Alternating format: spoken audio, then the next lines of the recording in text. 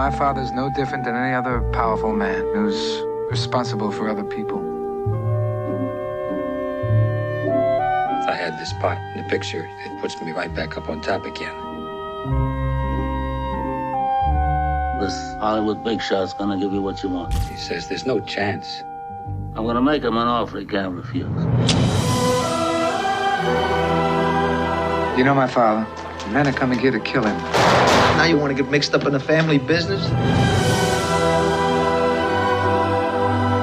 I thought you weren't going to become a man like your father. I never wanted this for you. Fredo, you're my older brother, and I love you. But don't ever take sides with anyone against the family again. Ever. Michael, do you renounce Satan and all his works? I do renounce him. Don't ask me about my business, Kate. Is it true?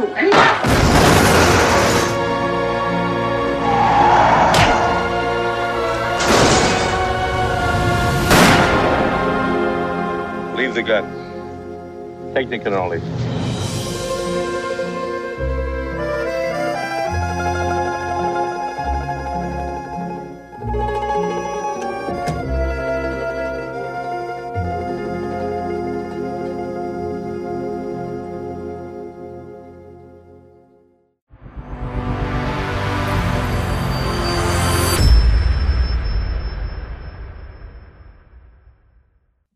Welcome back to GC8. I'm Eric. And I'm Johanna. And today we are doing... The Godfather. The Godfather. A movie we had to get around to sooner or later. It is the 50th anniversary of this film, which some people consider the greatest film ever made. We'll talk about that. But first, I want to say that this movie opens with a wedding. Has anything happened since the last time we did this podcast, Johanna? You know, it's funny. As I was rewatching the film, I had that thought of, is this what made you choose this? Yes, I got married about 3 weeks ago, which is pretty insane. I would say that my dress was as pretty princess as Connie's dress is in the film. And I got married at a castle by the sea with a pizza truck. So all of the perfect factors combining together. And so far, the marriage is still rock solid. Okay. How about you? I also got married several weeks ago. It was also at a castle. This must mean something. I don't know what. But which castle did you get married at? It was called The Castle. Oh, nice. It's an old turn of the century mansion, a stone mansion in Vermont. It was amazing. Very cool. First, let's do a background. Rosie's not with us today, so instead of a background of the year, I want to do something a little different. Strap yourself in. Oh, no. I'm doing a background to the mafia. Oh, thank goodness. Was that sarcasm? No, it wasn't. No, I was hoping that you were going to explain exactly where this consigliere role came from, or, you know, some of the ins and outs.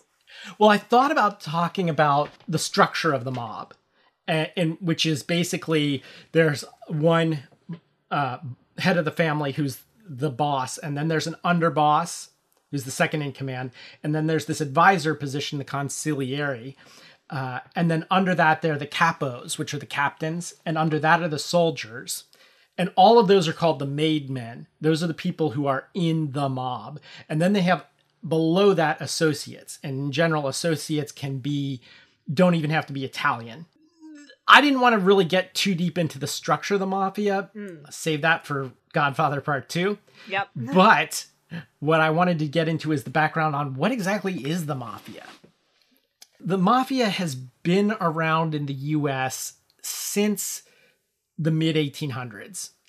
It's also known as the Cosa Nostra, which there is no direct translation to English from the Italian. The closest is something like our thing.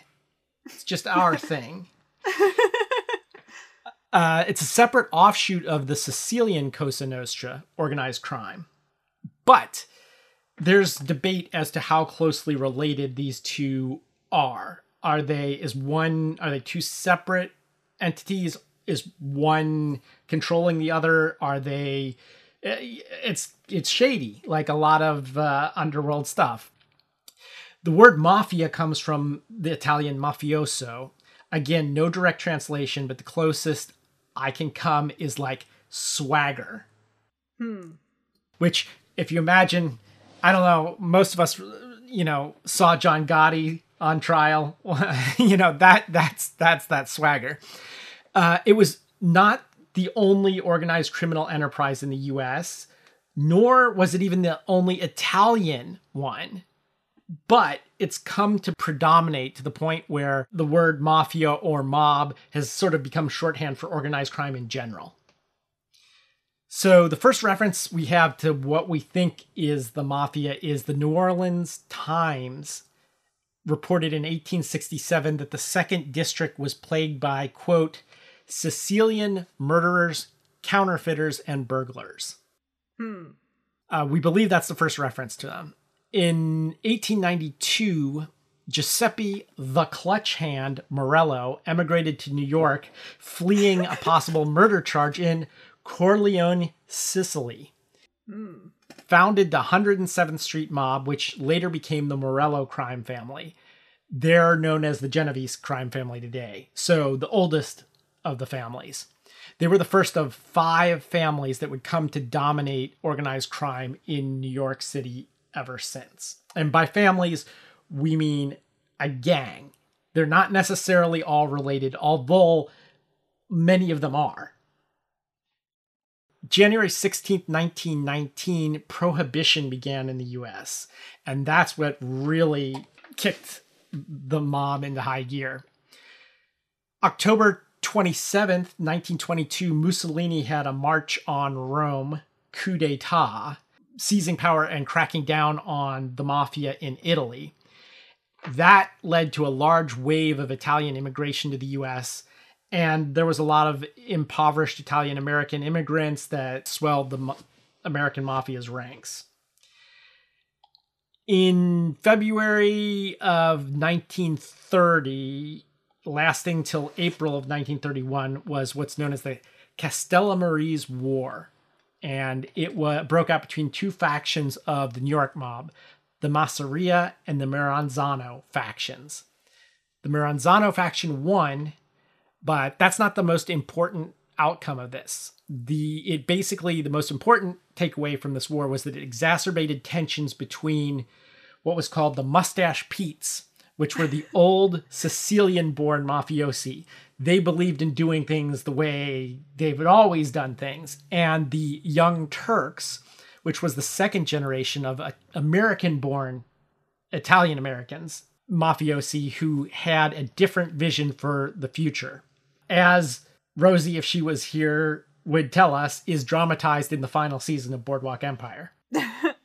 I want to comment on what you noted before about the mafia, really clicking into gear here in the United States in response to Prohibition, and then also this wave coming over as a response to Mussolini. What strikes me that's interesting about that is that the mafia is something that seems to, get stronger in the face of fascism, basically, which, you think of it as being a totalitarian type organization itself. And so it's interesting seeing it that way as, when the government shows strength beyond what they should, then this underside version of this shows equal strength, I guess. It's interesting. Yeah, but it's not that simple. Crime does not flourish in dictatorships. It's one of the few ways dictatorships are a better form of government in that there's very little crime. One example that comes immediately to mind is all the looting that happened in Iraq after Saddam was overthrown. that would have never happened while he was there, like looting of archaeological sites, things like that. As soon as he was gone, boom, all gloves are off, and they still are to this day. It's just one example, but it depends on whether or not you're in with the fascist party, right? Mm-hmm. As we'll come to see, the mob was on both sides. Okay, and we'll get to that in a minute. September 10th, 1931, Mustache Pete Salvatore Maranzano, now the boss of bosses, was shot and stabbed to death in his Manhattan office, and the Young Turks, led by Lucky Luciano, took over. So Luciano totally changed the way the mafia works. He proposed replacing the boss of bosses with the commission, a parliamentary-style governing body. So it wouldn't always be like everybody's trying to kill one boss of bosses. There'd be this commission. The commission consisted of 7 family bosses. Chicago outfit boss Al Capone, Buffalo boss Stefano Magaddino, and once again, sorry about our pronunciations. I'm not Italian, and just like every time we do one of these movies, I'm like, ignore our terrible pronunciation. Anyway, those 2, and then New York City was the other big hotbed of mafia activity, and it was split between 5 families. The Luciano family, led by Lucky Luciano. The Mangano family, led by Vincent the Executioner Mangano. The Gagliano family, led by Tommy Gagliano. The Profaci family, led by Olive Oil King Joe Profaci. And the Maranzano family, now renamed the Bonanno family, led by Joseph Joe Bananas Bonanno. These same 5 families still exist to this day, albeit under different names. So those 5 families still control New York City underworld. June 7th, 1936, Lucky Luciano is sentenced for 30 to 50 years in prison, where he would have died if not for the U.S. Navy. I don't know why there isn't a movie about this. There's so many movies that are about Lucky Luciano, but this one I haven't seen. The U.S. Navy cut a deal with him to avoid a dock workers' strike in New York during World War II. What? And they let him out of jail and deported him to Sicily in exchange for him coordinating the Sicilian mafia with the U.S. invasion of Sicily in World War II. So he was actively working against Mussolini, and the Sicilian mob was working against Mussolini with the U.S. Allied forces to take over Sicily and then up the boot. In 1936, with Luciano in prison, Vito Genovese became the acting Don of the Luciano family. But fearing a murder trial, he fled to Italy, where he became a supporter and ally of Mussolini. He was actually giving money to the black shirts, and he was very involved in the Naples region, I think, with the fascists.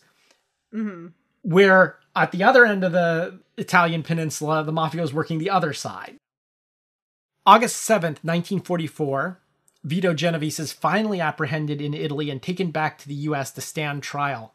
But on June 1st, 1945, the government's star witness dies of, quote, an overdose of sedatives, unquote, while in protective custody.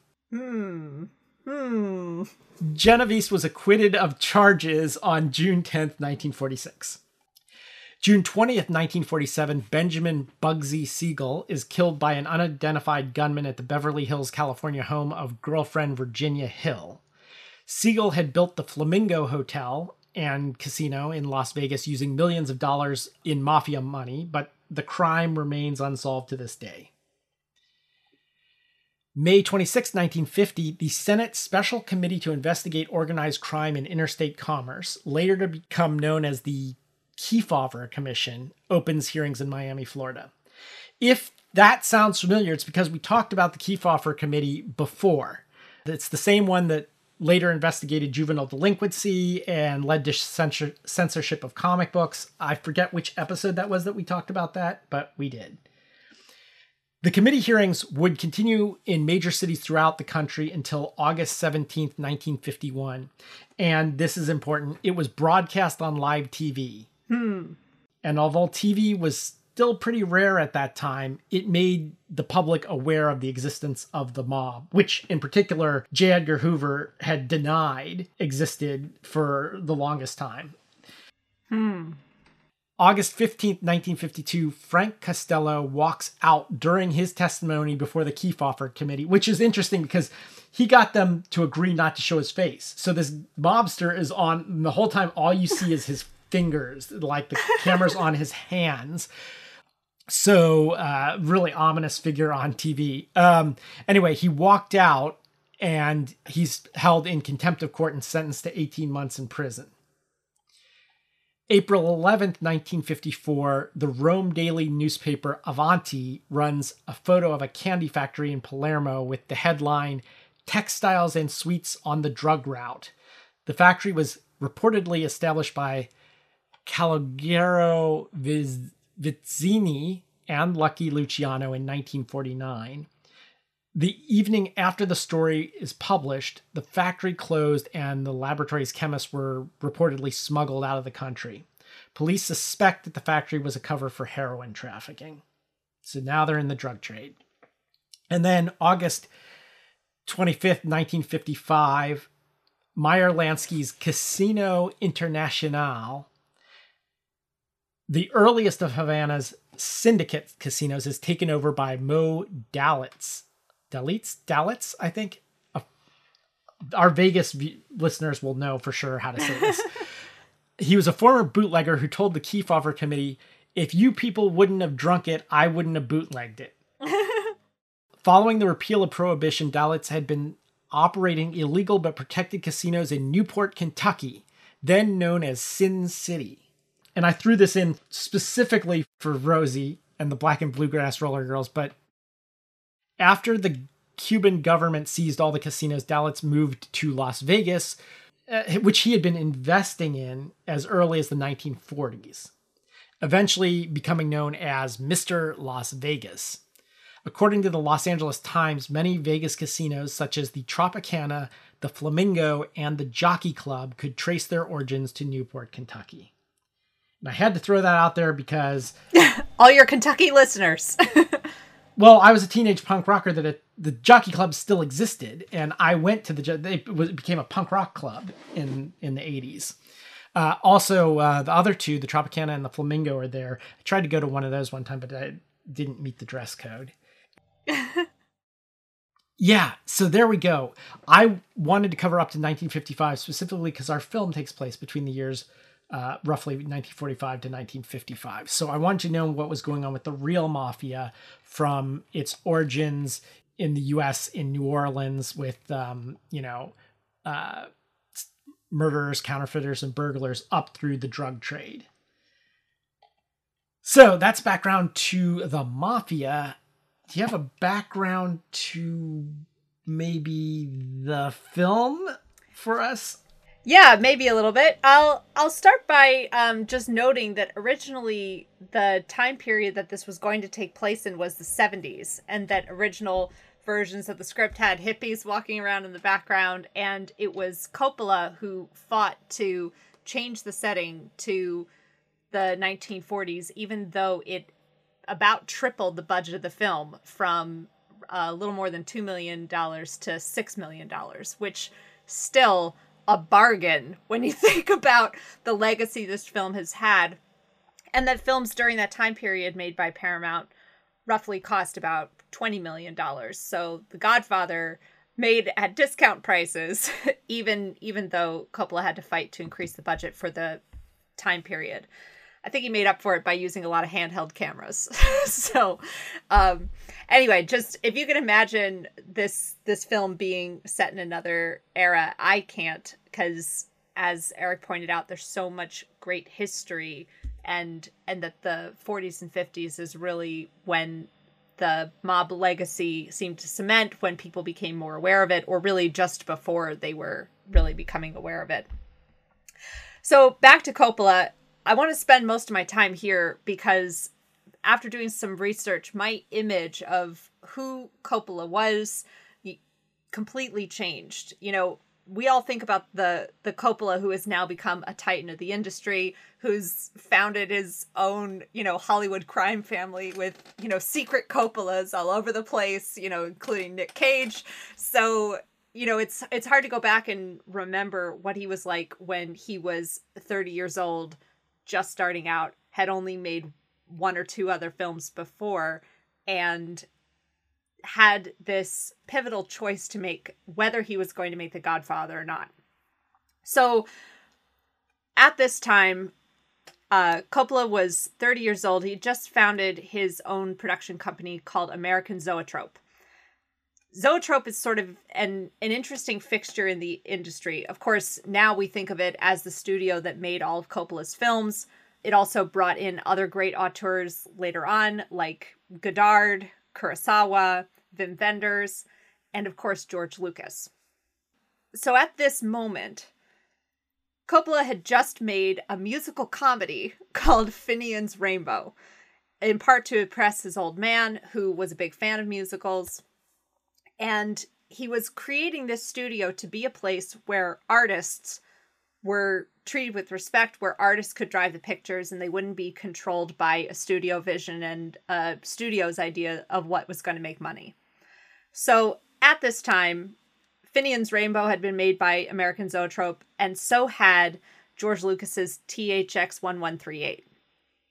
Those were the two films that they had made. Already, though, the funders who had given Coppola the money to start up American Zoetrope, namely folks at Warner Brothers, were already coming knocking saying, "You're not delivering on what you said you were going to do." So facing all of this debt, supposedly, according to Coppola's own account, George Lucas tells Coppola, "Hey, I know you don't want to make this flashy mob picture that's based on a bestseller and is going to glorify and romanticize the mob, but we need the money." So Coppola takes on this project, takes on The Godfather. And in a second reading of the book, suddenly it clicked in for him what this was really about. That it's not just a pulpy story with a lot of violence and sex and colorful characters, but that the whole story was really a metaphor for American capitalism. And he found a way in. He found a way to make the film have meaning, to make it resonate on a deeper level beyond just the thrills that were on the page. Determined to create artist-driven cinema, Coppola still held true to his vision of what this project needed to be, even when it pushed him up against a lot of studio heads, namely Robert Evans over at Paramount. But Coppola had a couple really strong ideas of how he wanted this project to play out. I mentioned shifting the time period as a major one, but a lot of it was with casting as well. From the very beginning, Coppola had in his head that he wanted Al Pacino to play the part of Michael.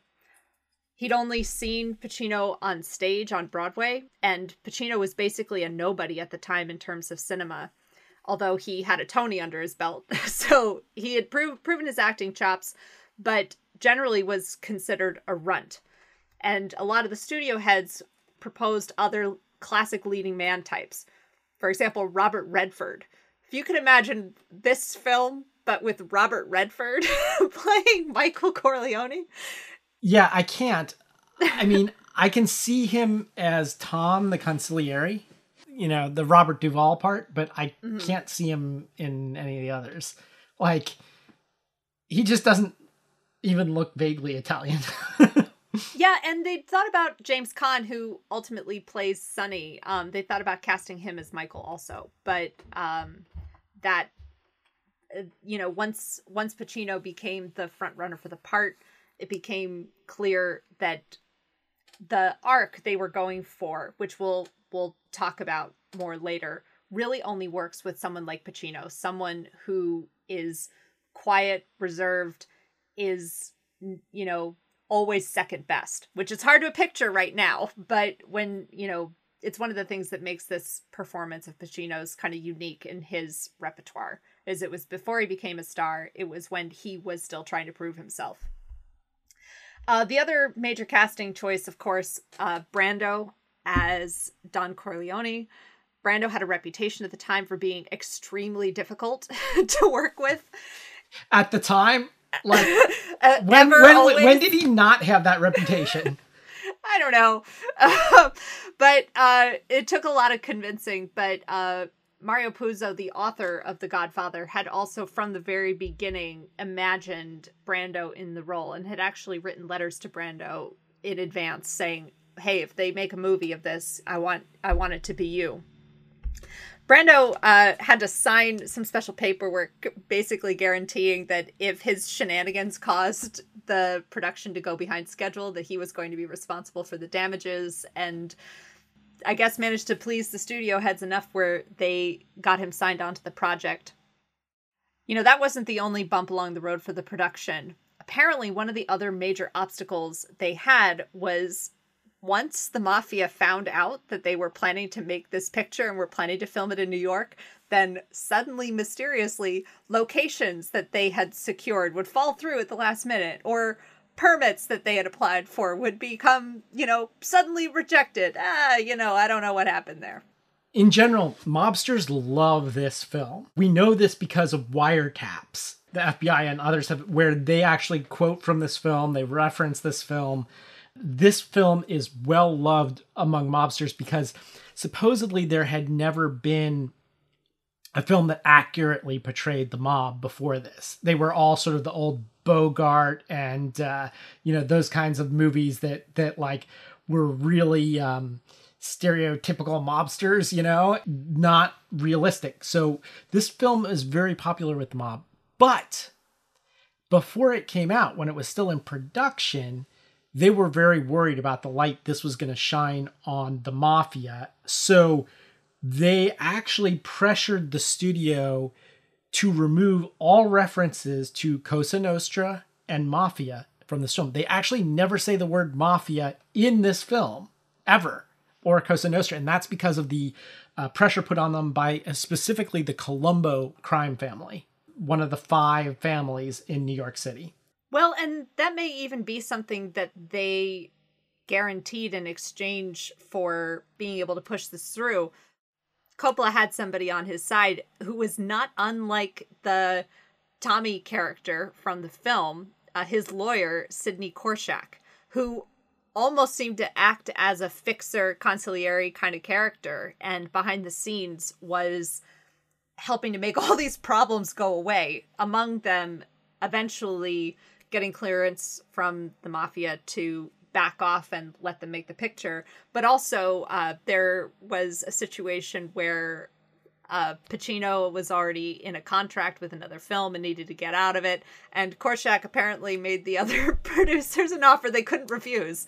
So, it's kind of funny seeing that behind the scenes stuff play out, and imagine possibly this character having some influence on this Tommy character in the film, who seems to have similar powers of persuasion. Also want to talk about the cinematography. This is another area where Coppola had a very strong vision of what he wanted to do that seemed to go right up against what the studio had in mind. So you picture the wedding scene, which is a splash of full color, in contrast with the interior scenes where Brando is, wheeling and dealing and accepting these requests for favors from people. And those scenes are so darkly lit. It was really unusual for the time to see that level of contrast between scenes, but also just to see anything that dark, period. And Coppola's original editor said it looked like trash. The studios were really unhappy with it, and it created this sense of doubt in Coppola actually throughout the filming process, that he continued to get a lot of this negative feedback, and he supposedly had a really miserable time making this film, even though afterwards it very quickly became apparent that this was going to cement his power in the industry and cement him as one of the great visionary filmmakers of that time. But at the moment, he and his cinematographer were, committed to to fulfilling their vision of the film, despite what the studio heads were saying. And supposedly, his cinematographer, Gordon Willis, said that they had very different temperaments, even though they had a shared vision of how this was going to go. And Willis said, "I like to lay a thing out and make it work with discipline. Francis's attitude is more like, I'll set my clothes on fire. If I can make it to the other side of the room, it'll be spectacular." That's my kind of director. I actually set a cast member on fire one time. What? Yeah. No, it was intentional. He was supposed to be in a fire, and he agreed to do it. He wanted to do it. He actually talked me into doing it, so we lit him on fire. So how many people did you have on hand with extinguishers? Oh, we were standing by right outside a frame with fire extinguishers, but yeah. Jeez. Okay. Well, I saw that quote and thought, yeah, that sounds like the Coppola I would want to work with. But of course, they were just 3 weeks into production. They were already talking about replacing him with Elia Kazan. They thought he couldn't do it, but Coppola kept making it work. Apparently, post-production was also a real nightmare. Coppola, having been submerged in all of this doubt for such a long time, actually the first cut of the film was only 2 hours long, because he had been told by somebody, like, we're not going to greenlight it unless it's 2 hours. But then once he came to deliver the picture, they said, well, where's all the great footage that we know you got? What's up with this film? It seems like you only told half the story. And so he came back with a longer cut of the film, and fortunately, he and the studio execs both agreed that this 2 hour and 51-minute masterpiece was the version that they wanted to see. So it might have been a miserable production experience for Coppola, but 50 years later, it certainly doesn't show. Let's all go to the lobby to get ourselves a treat. Coppola is notorious for being very precise when it comes to food and drink. I mean, he owns a vineyard, right? I remember, thanks to Apocalypse Now, specifically the documentary his wife made about the making of it, Hearts of Darkness, where you hear Coppola talking about the feast that they eat in one scene. There's a scene where they are going up the river and they encounter a family of French colonists that have been there, since long before they're like, we'll fight the Viet Cong. We fought the Viet Minh before them. The French will never be driven out of Vietnam, that kind of thing. Very John Milius type dialogue. But there's this banquet and it's French Vietnamese food. And I was obsessed since the time I was a teenager and saw that film with having French Vietnamese cuisine, which I couldn't get in Ohio. It was years later before I had it. But in this behind the scenes documentary, he's talking about everything down to like the temperature the wine needs to be served at.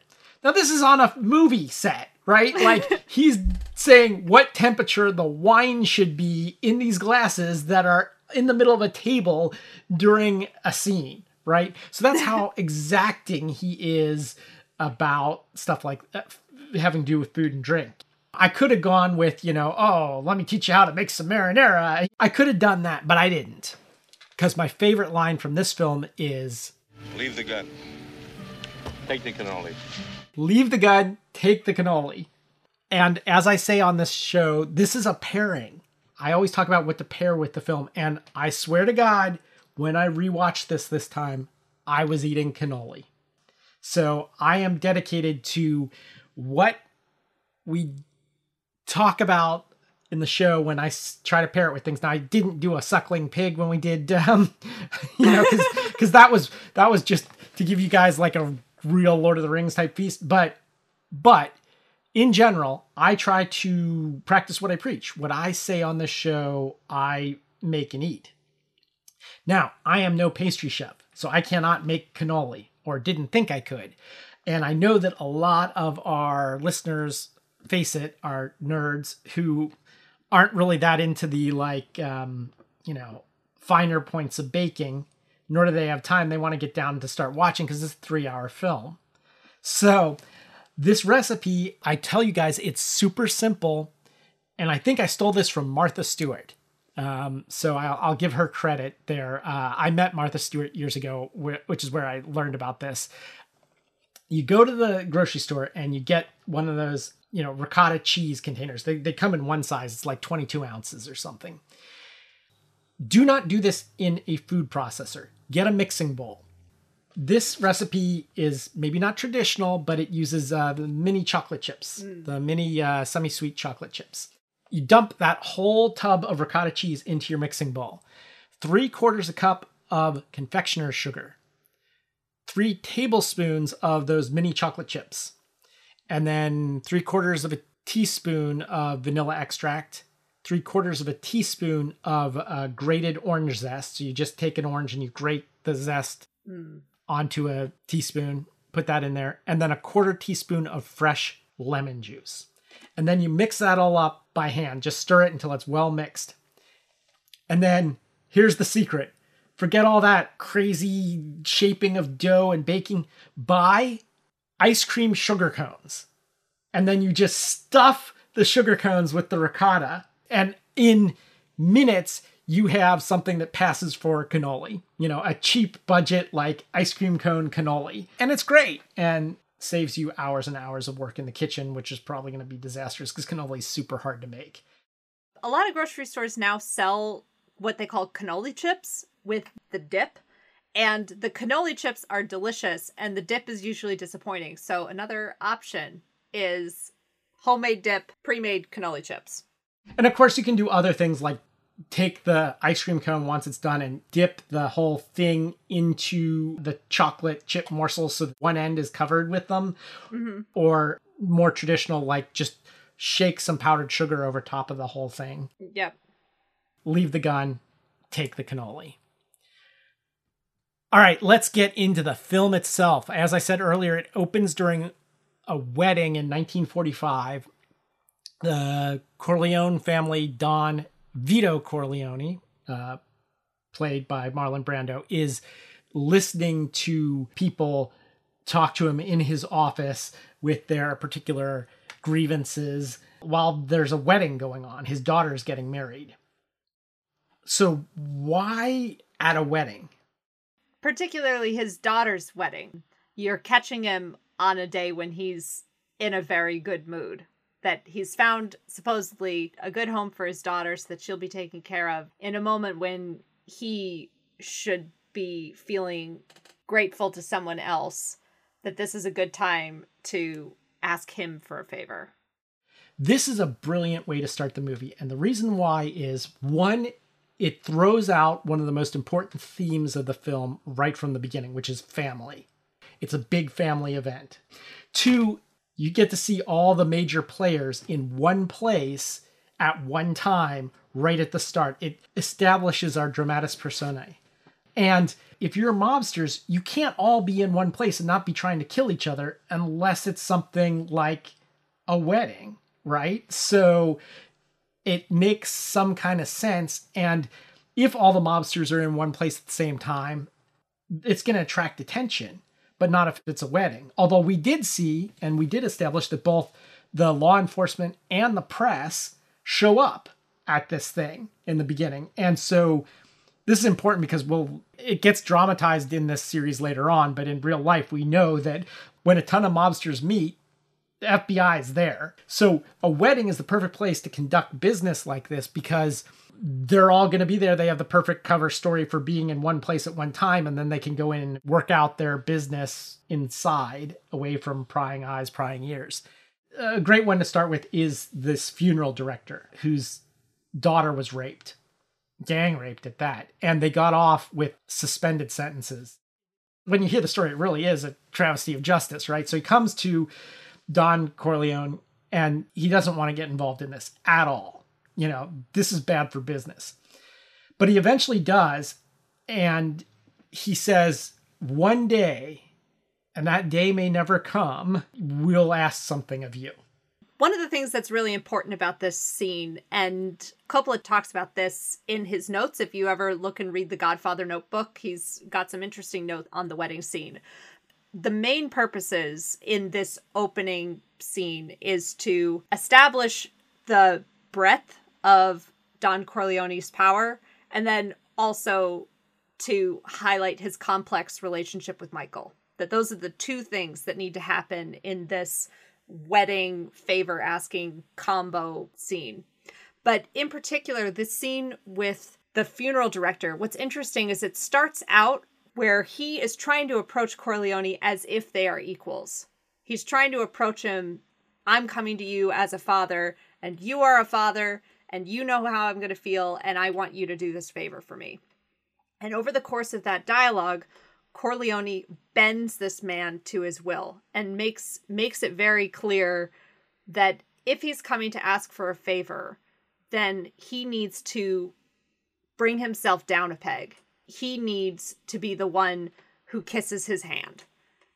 And keeps emphasizing, like, you weren't my friend before. You've done everything you could to avoid me, and you haven't invited me over for lunch. When was the last time I saw you? And they have cross purposes and motivation in the beginning, or it seems that way. It's almost like they're talking about different things, but then slowly it converges. And in the moment where the funeral director bends and kisses his hand, it becomes clear who has the power in this scene and in this community. I want to talk about Johnny Fontane. So Johnny Fontane is where we get the name The Godfather here. Vito Corleone is his godfather. Johnny Fontane is a young singer, and he is really upset because he's not going to be cast in this movie role, that he's trying to get moved from music to movies. And even though Vito is his godfather, he's probably going to expect something later on for this, and we will see what that is later. But it's kind of important in the history of the mob and the behind-the-scenes story about this. So Johnny Fontane is pretty much widely agreed to secretly be a representation of Frank Sinatra. In fact, it's such an open secret that it was Frank Sinatra that supposedly Frank Sinatra actually assaulted Mario Puzo in a restaurant once upon a time, a long time ago when I was a child, over this. But he's, like a lot of characters here, he is a mixture. Like Vito Corleone is more or less Frank Costello, who we mentioned, one of the Dons of one of the five families, but is sort of a mixture of a number of different mafia characters. Johnny is a little bit also Tony Bennett, because at least the opening scene is directly out of something that really happened, which was the Salvatore, I think it was Salvatore Bonanno, remember Joe Bonanno's family. This is, I think, Joe Bonanno's son, Salvatore, married Rosalie Profaci. Remember, the Profaci was another one of the five families. So this was really important because the son of one Don was marrying the daughter of another Don. So it was a big deal. And Tony Bennett sang at that wedding. So that part was actually Tony Bennett. But it goes to show you that the mafia was already starting to get involved in the entertainment industry all the way back then. This leads to them making an offer he can't refuse to this studio executive who will not cast Johnny Fontane in a movie. This is widely believed to be the backstory to From Here to Eternity. One of the things that I found really amusing watching it this time around, now that I'm a little more involved in the film business myself, was seeing the analogy that they make in this film between the movie industry and the mafia.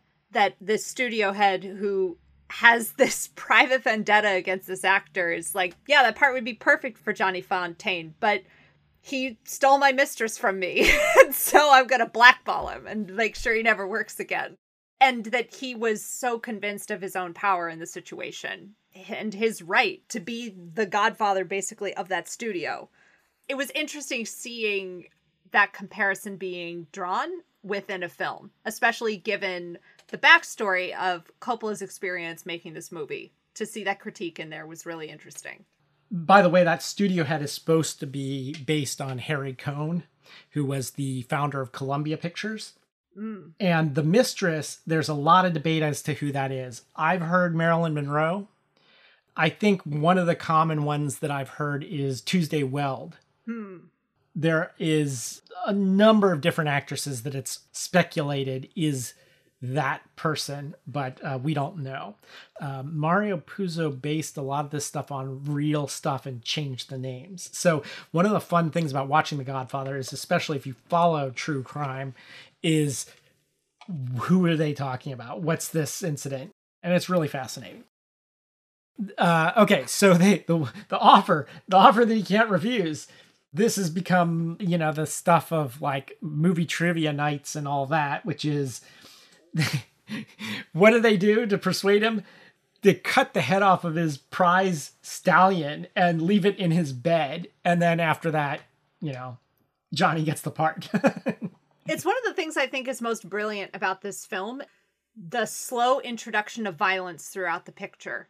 Of course, it ends up being a total bloodbath at the end, but that's after like 2.5 hours of film of it just being slow escalation and then very striking, memorable violence. So it, moments like the horse's head and him waking up covered in blood with the flies, and that it's a very visceral, personal type of violence. And I think that's one of the reasons why the film is so memorable and so successful compared to other gangster films that preceded this. A lot of other gangster films, even thinking of parodies of gangster films like Some Like It Hot, there's a lot of spraying of bullets all over the place, starting from the very beginning. And in this film, it sort of leads you in there so that you don't become inoculated to the violence at the beginning of the picture. Each moment that it happens is really striking and you feel it. Yeah, and one thing that it's a theme in a lot of mob pictures, but it's particularly throughout the Godfather series, and especially once Michael takes over the family, it's that violence is a means to an end, but it's not always the best one. And in fact, all-out mob war is bad for business. And business is what's most important, I want to go back to the character of Tommy. Clearly, even from the very beginning, sticks out as someone who doesn't look like he belongs there. Each time I watch the film, becomes more and more my favorite character.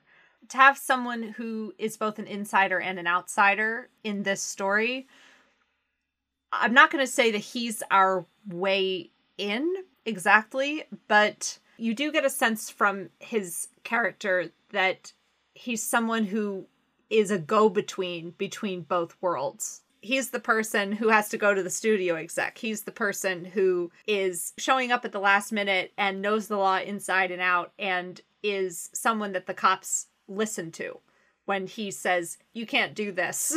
And he's got some pull in the outside world too. His role in the organization is an interesting part of this opening sequence. Seeing how he and Don Corleone decide together, but sort of quietly together, whose request they're going to grant or not is an interesting part of the scene. Yeah, and the consigliere role is really interesting within the mob structure because it's not part of the direct hierarchy. You have the boss and then you have the underboss and then it goes down from there. But a lot of people talk about it as the power behind the throne because in a lot of cases, and I'm talking about in the real five families, the successor has been the consigliere. There's often a battle between the underboss and the consigliere who will take over next. Mm-hmm. The rules of succession say that it should be the underboss, but that's not always what happens because the consigliere has so much power. Interesting. I don't know if they showed it in this film. I can't remember, but supposedly Tommy, someone says he doesn't look Italian or something. Yes.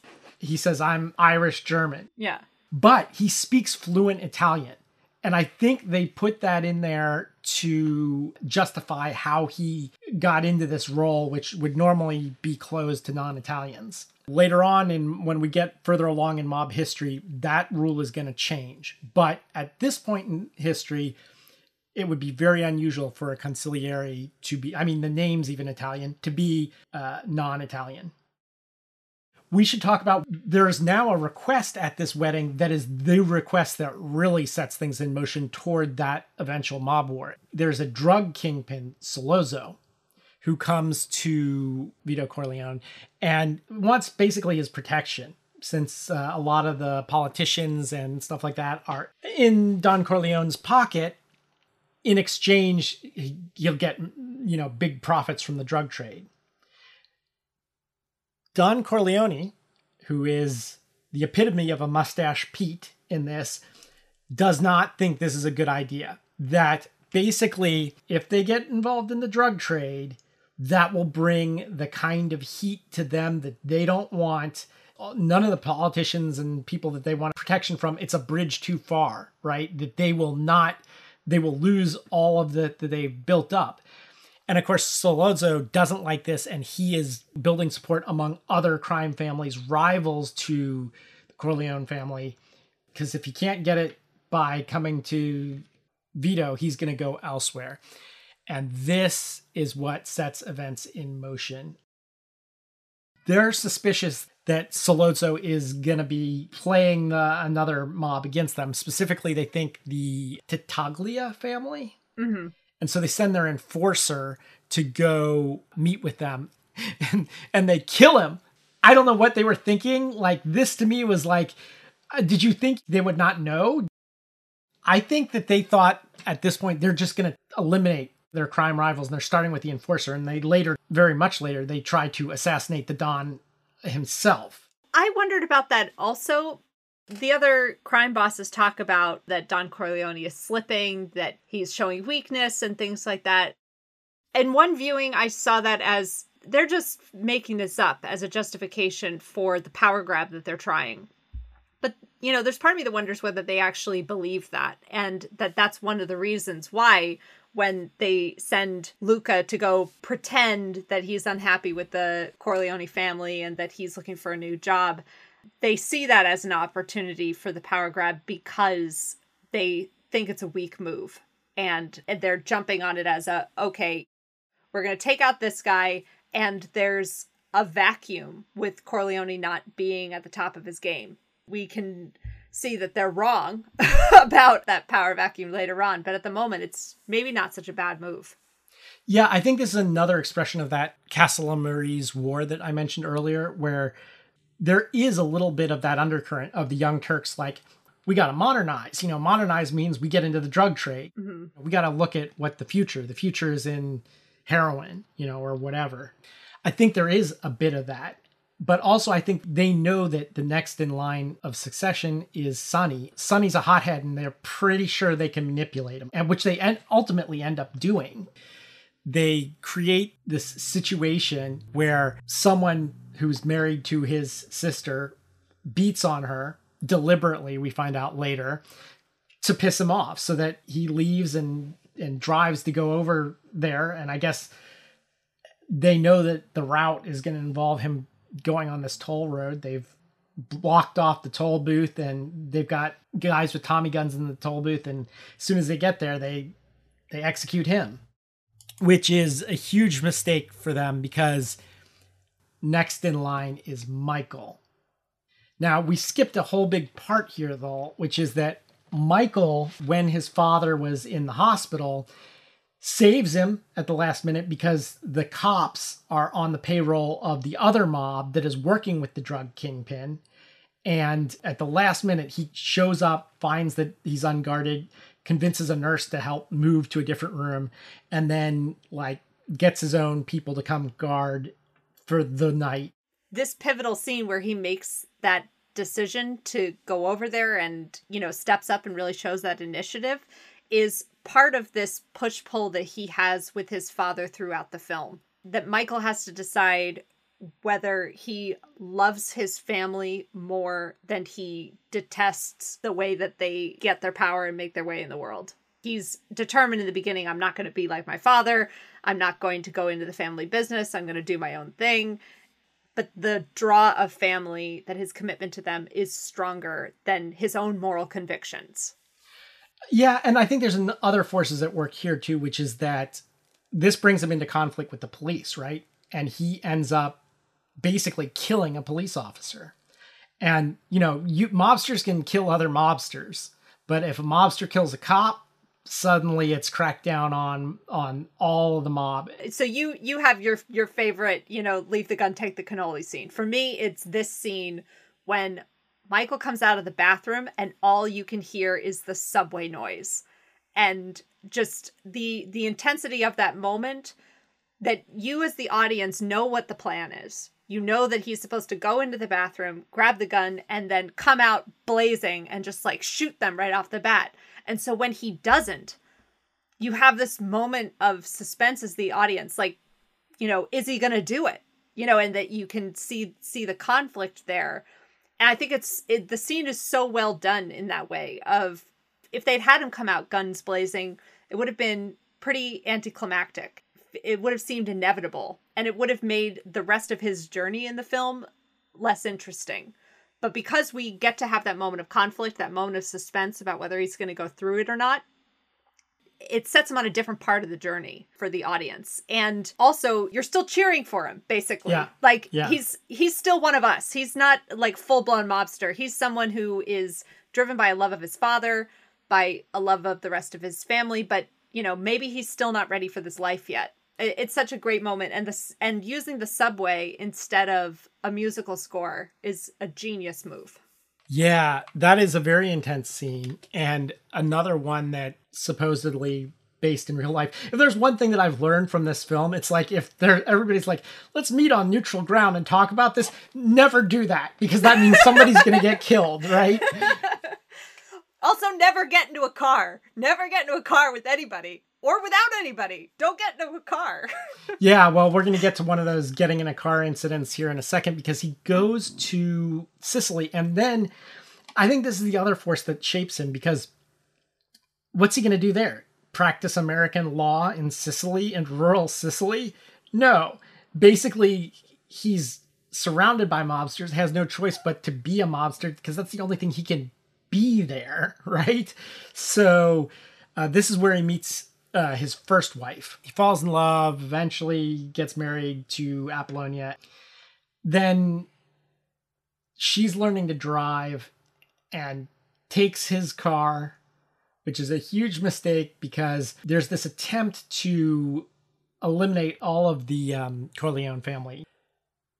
Someone plants a bomb in the car, the classic mob turn the key and it explodes kind of thing. So he loses his first wife, and I think this is meant to be his like all-in moment where he's just like, okay, that's it. Mm. Now he wants revenge, so he's all in.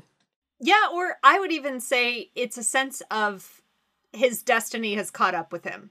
That, he had this idea from the beginning that he was going to be able to forge his own path on the straight and narrow, but when it catches up with him there, he realizes there's actually no escaping this life for him. So if he can't escape it, then he may as well go all in. Oh, by the way, before we leave Sicily, there was slight reference to cooperation there, because they're waving to the U.S. soldiers as they're leaving the island or passing them or something like that. Yeah, there's also a great line in the Sicily segment where he says, like, where are all the guys? And someone says, the men are all dead due to vendettas. And yeah. Just like an interesting, foreshadowing a little bit, but also just, that he's seeing a different side of the world. I want to mention one other, it's kind of minor, but it's important in sort of a behind the scenes way of looking at this trajectory of the mob in general as dramatized through this film, which is Moe Greene. Moe Greene is played by Alex Rocco, this Jewish mobster who is sent to Las Vegas, which is the new direction the mob is heading in. I just thought it was interesting. The last time we saw, or at least I saw, I don't know if you did, Alex Rocco was in Motorpsycho. That was his first film. Alex Rocco was a legitimate gangster.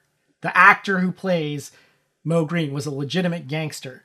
He was part of the Irish mob. And after prison, he moved to California and took acting lessons from Leonard Nimoy. What? Yeah. And then he got his first role in Motorcycle, where he plays the husband who goes after the crazy bikers. If you don't remember that, go back and listen to our episode about Faster Pussycat Kill Kill, where we cover Motorcycle. In my head, I had always remembered the film as being like Brando wasn't in enough of the film. But rewatching it, he actually has a number of great scenes after the assassination attempt. One of them is the scene at the funeral parlor, where we see him finally call in the Chekhov's favor from the beginning of the film. And the scene of him weeping over Sonny's body is another one of these great scenes where, you know, in one shot, you can clearly see the morgue behind him.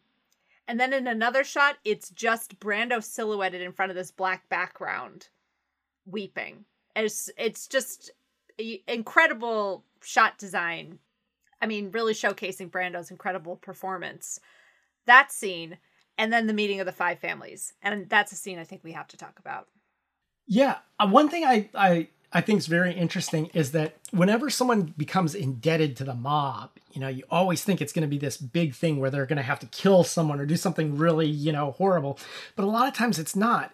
The mob knows where your strengths are, right? So like the baker is expected to bake a wedding cake.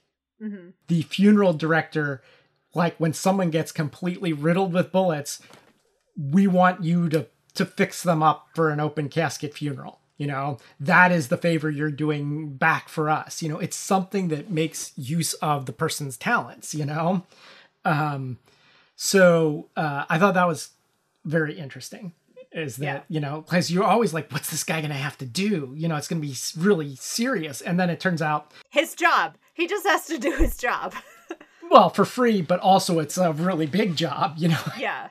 This completely bullet-riddled body needs to be, like, made presentable for an open casket funeral.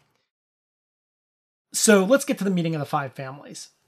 This is something that supposedly happened in real life. I mean, the five families meet every 5 years, I think it is. Every few years. Maybe every 3 years, every whatever. Supposedly. Mm-hmm. Again, we don't know for sure, but we know a lot more ever since Sammy the Bull Gravano, who I think was an underboss. He's the one that ratted out John Gotti. Yeah. In the 90s. Ever since he came forward and, well, he has a podcast because, of course he does. Everyone has a podcast. Yeah, who the hell doesn't have a podcast these days? They let us have a podcast. So anyway, he dishes on all this stuff. So that's how we know that the five families meet every few years. This is one of their meetings, and the big issue on the table is the drug trade.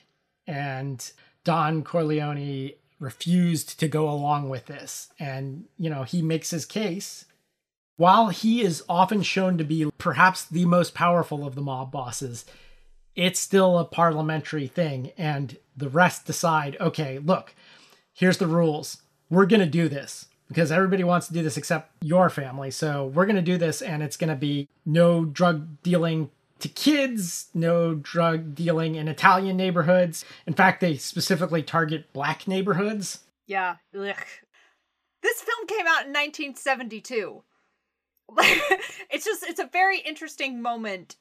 You know, I mean, we're looking back on it now from, you know, 2022, 50 years later, and seeing it as the mob is part of this problem also of creating this structural racism, basically.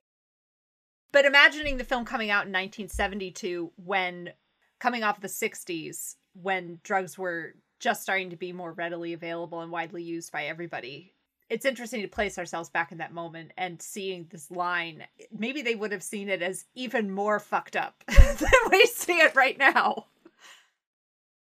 Spoiler alert. Let's talk about the end. This is one of the things I think is so brilliantly done because, of course, in the book, it rolls out more or less in a linear narrative. But one of the great things you can do with film in a more effective way is the intercutting, which they do in this scene. And apparently, when they shot the scene with Michael at the baptism, taking on the role as godfather to his sister's baby, They got to shoot that scene like 5 times from different angles. They had like a crane, like, so there's tons of footage of that, but they only got to do the shoot 'em out scenes like one take for each one. So they didn't have nearly as much footage.